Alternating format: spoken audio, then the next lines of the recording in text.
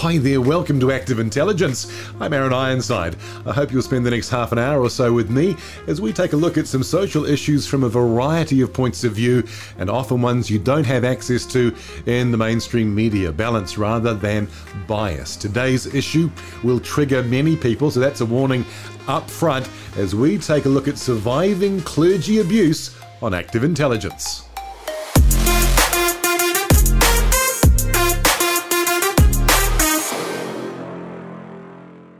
On today's program, I caught up with Frances Tagaloa. She made a submission to the Royal Commission of Inquiry into Abuse in Care. Sadly, she experienced abuse at the hands of a Marist Brother in the early 1970s when she was just at primary school.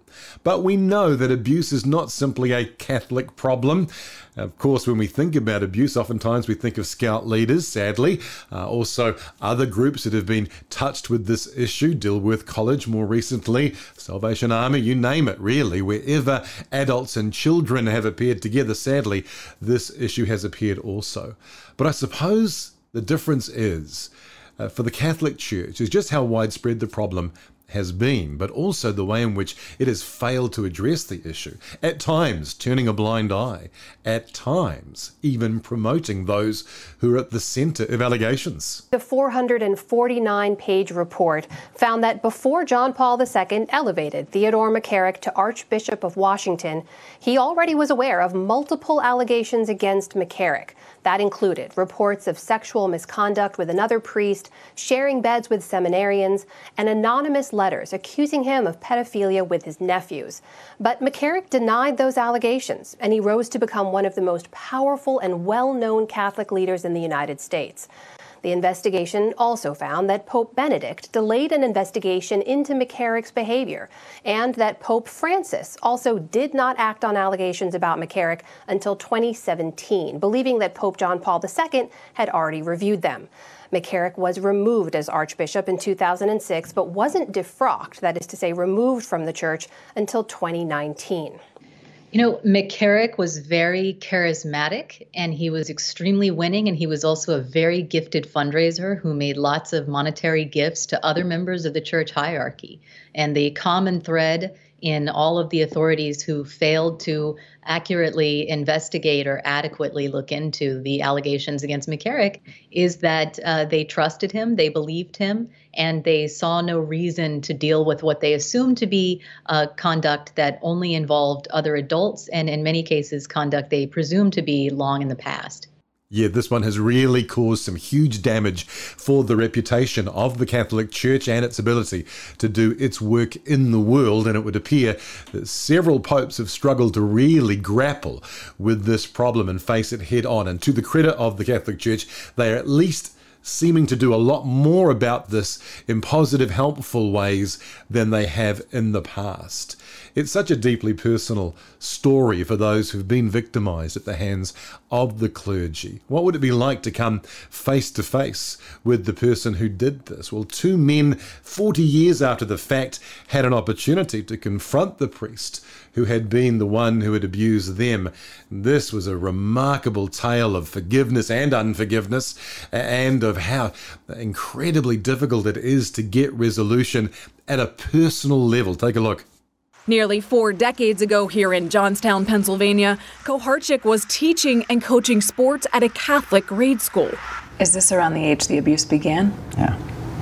That's when he took an interest in a pair of 10-year-old friends, Sean Doherty and Brian Sabo. This is the first time you're talking about your story publicly. Mm-hmm. What's the process that got you to this point?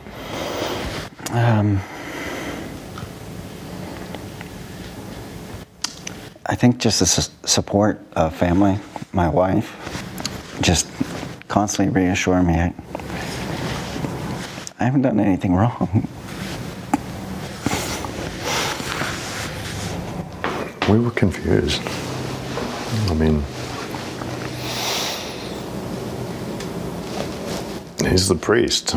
Not that any other adults at your age would bathe you in a shower, but he did it like in a joking way. Like, oh, let me get your bag, you know. So, I mean, there's certain things that you just keep private. But they wanted everything to be public now, as they contacted Koharchik to arrange a sit-down. What does he hope to gain from meeting Sean and I after all these years? I hope it's not to ask for forgiveness. You know, I don't think his soul can be saved now. Is there any part of you that forgives him? No. I forgive him. If he's willing to... You forgive him? I've forgiven him a long time ago. Is that for you or is that for him? I think both. I think tonight is for me. How you doing? Have a seat. As they met face to face with the admitted child abuser, both had plenty of questions. At any point, when you first started having those feelings, did you feel like, should I talk to someone, or? And that's not the sort of thing where you're going to call the bishop up and say, anything about it, because then that's good. Thank you. Then you run the risk of being dismissed or whatever. Was there something else about Sean and I that made us a target? Well, it was a familiarity, maybe. You were close, you were involved in the things that were going on at the church. Is this something that you would have confessed in the confessional? Oh, I have, absolutely. But do you think that's forgiven you? yeah. But Koharchik claimed he didn't know who in the church may have been aware of his behavior. You didn't get transferred for sexually abusing kids? I don't think so. I felt like there was a lot of dancing. A lot of dancing, feeling out. He just would not admit that there's any kind of cover-up at all. How are you feeling? Good. Yeah, that was hard. That was really hard. I came here not knowing what to expect, but when I wake up tomorrow morning, I'm going to feel really glad I did this. Relieved? Yeah. I got a lot off my chest that I never thought that I'd get off my chest. And I just successfully met with the guy that abused me and got to say everything that I wanted to say to him. Got it off my chest, and I'm at peace right now. I'm completely at peace. I can't imagine what it was like to be in that conversation, firstly for the survivors 40 years after the fact, but even for the priest himself, to be confronted with the reality of what it is you've done and the pain that you have caused and the harm that it has done to others. But unfortunately, it's the kind of pain that needs to be embraced if we're ever going to have any genuine healing and forgiveness. And I was glad to see that both survivors had more of a sense of peace about what had happened to them as a result of having that particular type of conversation. Of course, for most people, they'll never get to speak to the clergy person who was the one that caused them so much pain. But Frances Tagaloa was given an opportunity nearly 50 years after the fact to confront and to address the Royal Commission of Inquiry about abuse and care, about her experience, an experience that, well, started for her right back when she was a small child in primary school in the early 1970s. And I've since found out that he actually abused a number of other little girls as well. So really horrific. I just, looking back on it, it almost seems like a nightmare that happened to someone else. It's almost just surreal to think that it happened to me. But of course, I've had to live with the repercussions of that abuse over my lifetime. And so being a part of the Royal Commission has helped me to, I think, advocate for other survivors, but also to call on the Catholic Church to be able to address these issues of abuse, to be able to really take action that would be transformational change. The Royal Commission, one of their purposes is for transformational change. And I really love how they say that, because I think that's what's really needed. But I do want to say at the outset that I haven't got anything specific against the Catholic Church at all. I believe that, they do good work and God can continue to use them. But this is a huge area that is preventing them from doing what God wants them to do. And that's why I am speaking out, because I really do want to see transformational change in the Catholic Church. When we think about this idea of speaking out, what did you do at age 5 to 7 whilst this was happening? Did you ever talk to anybody about what was going on? No, talked to no one. Didn't say anything about what was going on. Didn't know, he was a teacher, and an adult, and I was a child. So, any abuse victim probably tells you, you just do what you need to do to survive. And that's what I did. So no one else knew. And I didn't talk about it. I wasn't able, actually, through most of my life, I didn't remember the abuse.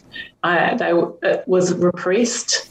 And it wasn't actually until after becoming a Christian, coming to know the Lord, that those memories started to come back and started to really cause issues for me, because suddenly I'm remembering this trauma that happened to me. And, that's quite, it's PTSD, some of the victims of PTSD will tell you, when you have those flashbacks, so traumatic. And so I had to work out how to deal with that. I was an adult at this stage at university. So thankfully, I had support in a Christian group that I was involved with. I was involved with Student Life and Athletes in Action at Auckland University, and their mentoring discipleship program was so supportive, helped me to get counselling, to have the support to work through the trauma of what happened. Unfortunately, a lot of times when people do finally come and explain their story and say what's happened, particularly if it's historic, there are those who just struggle to believe, who really can't imagine that did happen or could have happened. Did you encounter any of those kinds of people in your story? Not initially. No, not initially. I think I told only maybe 2 people when I was at university. It wasn't a large group, but they were both very, very supportive and helped me as they mentored me through that time. But then I still wasn't able to really tell anyone else until quite a few years later. I told my husband now, Timo, before we got married, because I wasn't sure how the abuse would affect my marriage, and I wanted him to know what was happening, and he's been hugely supportive. But when I started to tell my story, maybe more recently, there's been a few people that doubt or don't quite understand, why I would want to take a stand and tell my story. And so that's been difficult. I was at the hearing in November for the Royal Commission of Inquiry and gave my evidence to them to add to their investigations. And all my family and I would say extended family at that time were really, really supportive. Couldn't be more supportive. It was wonderful.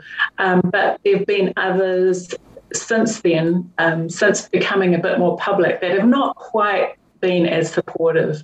But also other victims of the same abuser have come forward in that time as well.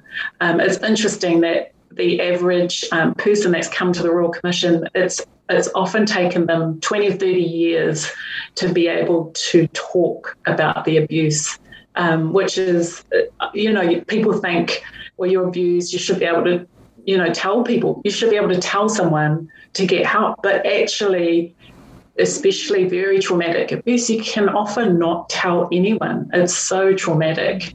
And that was the case with me and with so many of the witnesses that have given evidence. You mentioned that the events of childhood changed you. You had to carry that pain with you right through into adult life. In what ways did it change you? Even though I couldn't remember the abuse through my life, I was a very angry teenager and young adult.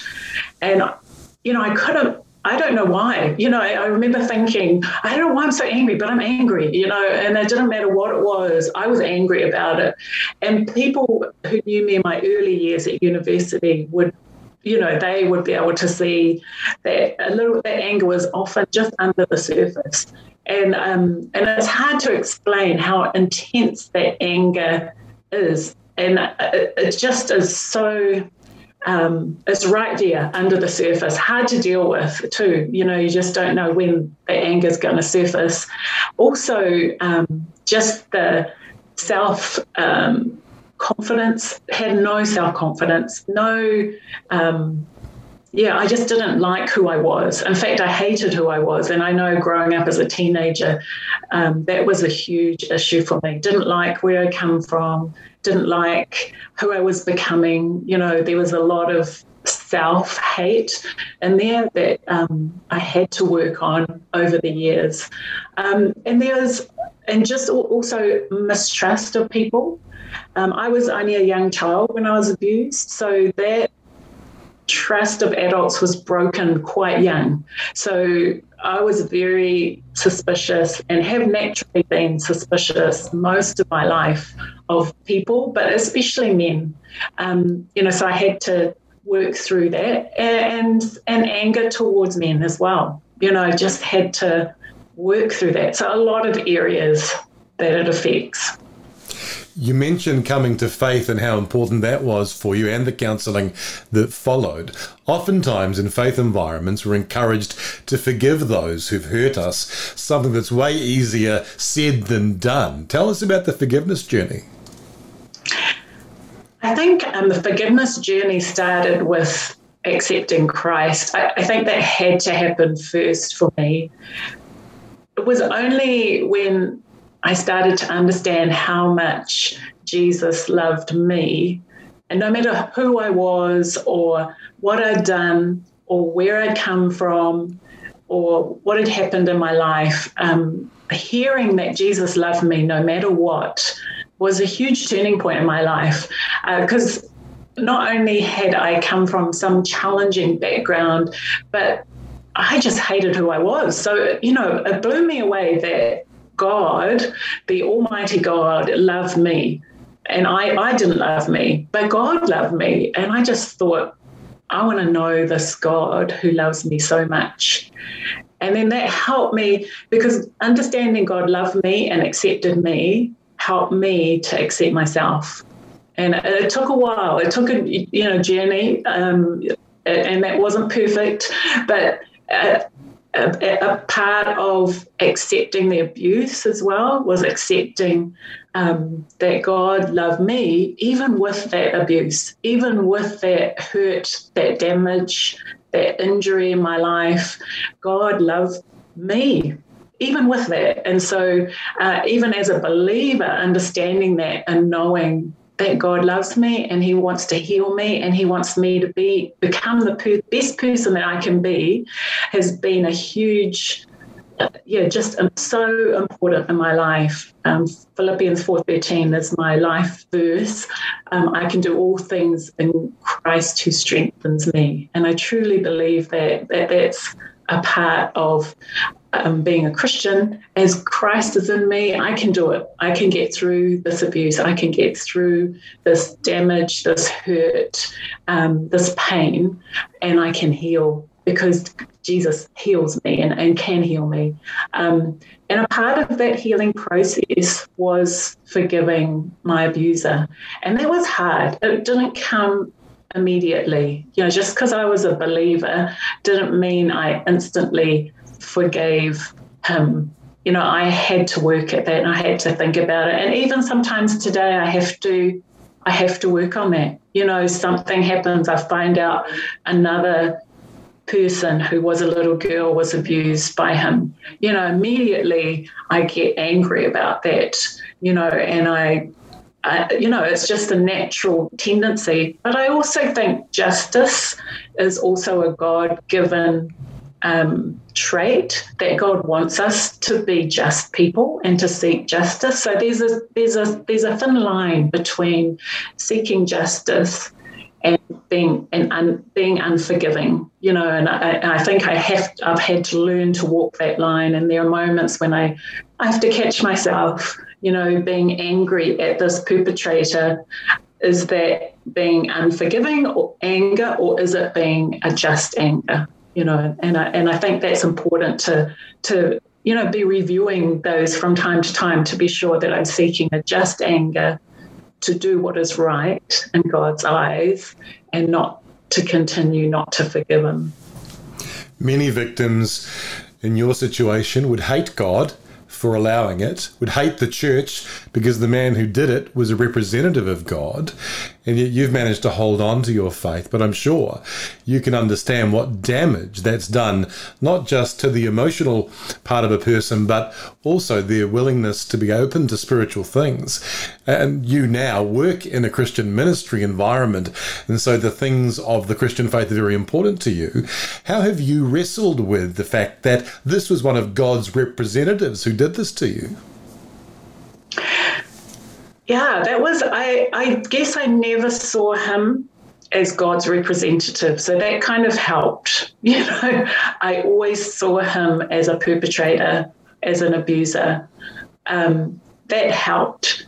However, I did see the church that he worked for as God's church, as part of the family of God. And so that's been harder for me to work through, that this church that God has been working in and through is not dealing with abuse as well as it can do. And that's really why I got involved with the Royal Commission. That, and also the fact that there were so many others that were spiritually abused, and I call it spiritual abuse, who have been in a clergy position and have abused children or vulnerable adults. And I've heard some of these stories, and it just breaks my heart that because of that spiritual abuse, they've turned against God. God didn't do that. But because of the position they had, they've abused that, that opportunity that they had to know God. I'm reminded of, when Jesus went to the temple and he got angry and he turned up the tables in the market, in the temple, and that story just reminds me of how much I feel Jesus was saying, this is not what God's church is about. We should not be putting obstacles in the way of people coming to know God. We should be helping them to come to know God, helping them to go to a place of worship.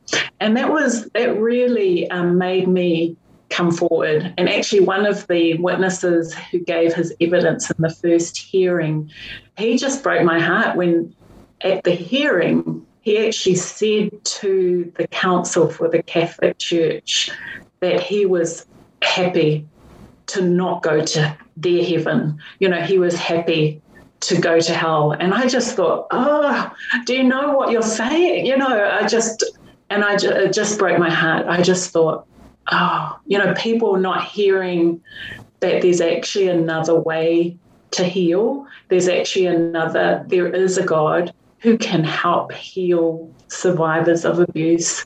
There is a God that is not what's represented in some of these abuse cases. We know the Catholic Church has done a terrible job of dealing with this issue. They've hidden the issue. They've moved priests and brothers from one town to another. They've failed to report things to the police. They've hushed up the problem. None of those things have worked. They've only made the problem a lot larger and perhaps irreparable in the damage it's done to the reputation of the church. In 2021, what can the Catholic Church do for someone like yourself, a survivor, that would actually be meaningful? I would love to see the Catholic Church put survivors ahead of their perpetrators and do what is right. This is one area that I just think the Catholic Church has not been able to do well. They honestly are not putting survivors ahead of perpetrators. And we saw that in the evidence that Miss CU gave in the latest Pacifica hearing with the Royal Commission. She was an aunt of a child, a 15-year-old girl who was abused by a priest in 2017. So this is only 2017, 2018. This is only 3 or 4 years ago. This is very present. And we heard, again, the same story, that she went to the bishop, she went to the Catholic Church with the issue. She did what was right, to go to them first and bring up this issue. And what did they do in response? They gave the priest a QC that they paid for to help defend the offences that the police, and actually the offences he got charged with lesser charges because of great, with very good counsel that he had, funded by the Catholic Church. What support did they give the victim? Not much at all. She didn't get counselling. She didn't get a Queen's Counsel for sure, and she didn't get any other support around her. And in fact, she's had to move overseas back to Tonga for her own safety and for her own growth and protection. So I just feel like there's so much that can happen in the Catholic Church. I also feel in their beliefs, I feel the vow of celibacy is problematic, should be removed, and instead there should be a voluntary celibacy. I just feel that's one of the biggest areas that they can change. I also, in my submission, talked about having more women in leadership, including women priests and brothers. I think this would help reduce the numbers for sure, and there's sort of an inbuilt accountability there. I think sex abuse at the moment in the Catholic Church, it's framed as a breach of celibacy, but it needs to be reframed as a crime. And I also think that if a complaint of sexual abuse is upheld, then the perpetrator needs to be removed immediately, not just moved on. You mentioned that sometimes they're just moved on from place to place. They still struggle to remove any perpetrator of abuse. And we know this today. We know of cases even like in the last 3 years, as with Miss CU's case, where they're still struggling to remove the clergy involved in abuse cases. And lastly, I think there should be mandatory reporting. It should be required of the Catholic Church, just like any other organisation that works with children. Frances has such a gracious attitude, and it's clear that she has gone on quite the journey of healing for herself, but is adamant, of course, that the Catholic Church needs to learn its lesson, as indeed the Church in the wider context needs to as well. That the reality is that we have to take more care and responsibility over that duty of care towards children, and sadly, we no longer live in a world where we can just trust the adults to do the right thing. Of course, for the Church, this has been hugely problematic, not just in terms of this issue, but its wider cultural implications. That sadly, when we do think of child abuse, Scout leaders and priests are kind of two of the stereotypes that come to mind, and that's painful because there are many good Scout leaders and many great Catholic clergy. I went to a Catholic high school and had some wonderful experiences, some great friendships with Marist Brothers, with Franciscan friars, and found them to be very generous, loving and godly people. Of course, I also was aware that even in that context, some of those brothers were doing the very painful things that we're talking about today. And so we need to root out the problem, but also recognize that the credibility of the Church has been greatly damaged by this. And it takes a long time to restore trust. When trust is broken at this systemic macro community level, it's going to take a generation or more really to rebuild that trust, and we can't rush that. What I've noticed often in life is that when someone has a change of heart, like the Catholic Church, and decides, you know what, we're going to do way better at this, we're going to be far more vigilant, and we promise that we'll try and make sure this never happens again, the person making the change is always far more convinced that the change is real and genuine and going to be long term than the person who has been hurt or has had that trust broken. They take a lot longer to believe it. You see, talk is cheap, but trust is restored through consistent, reliable action. And I think the lesson today is to realize for the church community, if we want the community at large to really believe that the church community has something useful and helpful to offer, and that it isn't just full of hypocrisy and abuse, we're going to have to play the long game. But that begins today by committing to, as best as we're able, offering that consistent and reliable behavior that restores the trust in our community, because the community needs the church. It needs hope. It needs the service and care and compassion that the church is known for, and it provides when it's at its best. Unfortunately, at its worst, it has damaged the trust of our culture. And in a world where, unfortunately, people are so resistant to things of faith and the values that undergird faith, we are throwing out the baby with the bathwater. But in a sense, we can understand why that would happen. We are the authors of a lot of this pain. But the good news is, we're yet to be the author of the change and the progress as well. Love to hear your story about change, about healing, about forgiveness. Please get in touch. The website is activeintelligence.nz, and you can hit that subscribe button, and every episode will come into your inbox every week. We'll see you next time on Active Intelligence.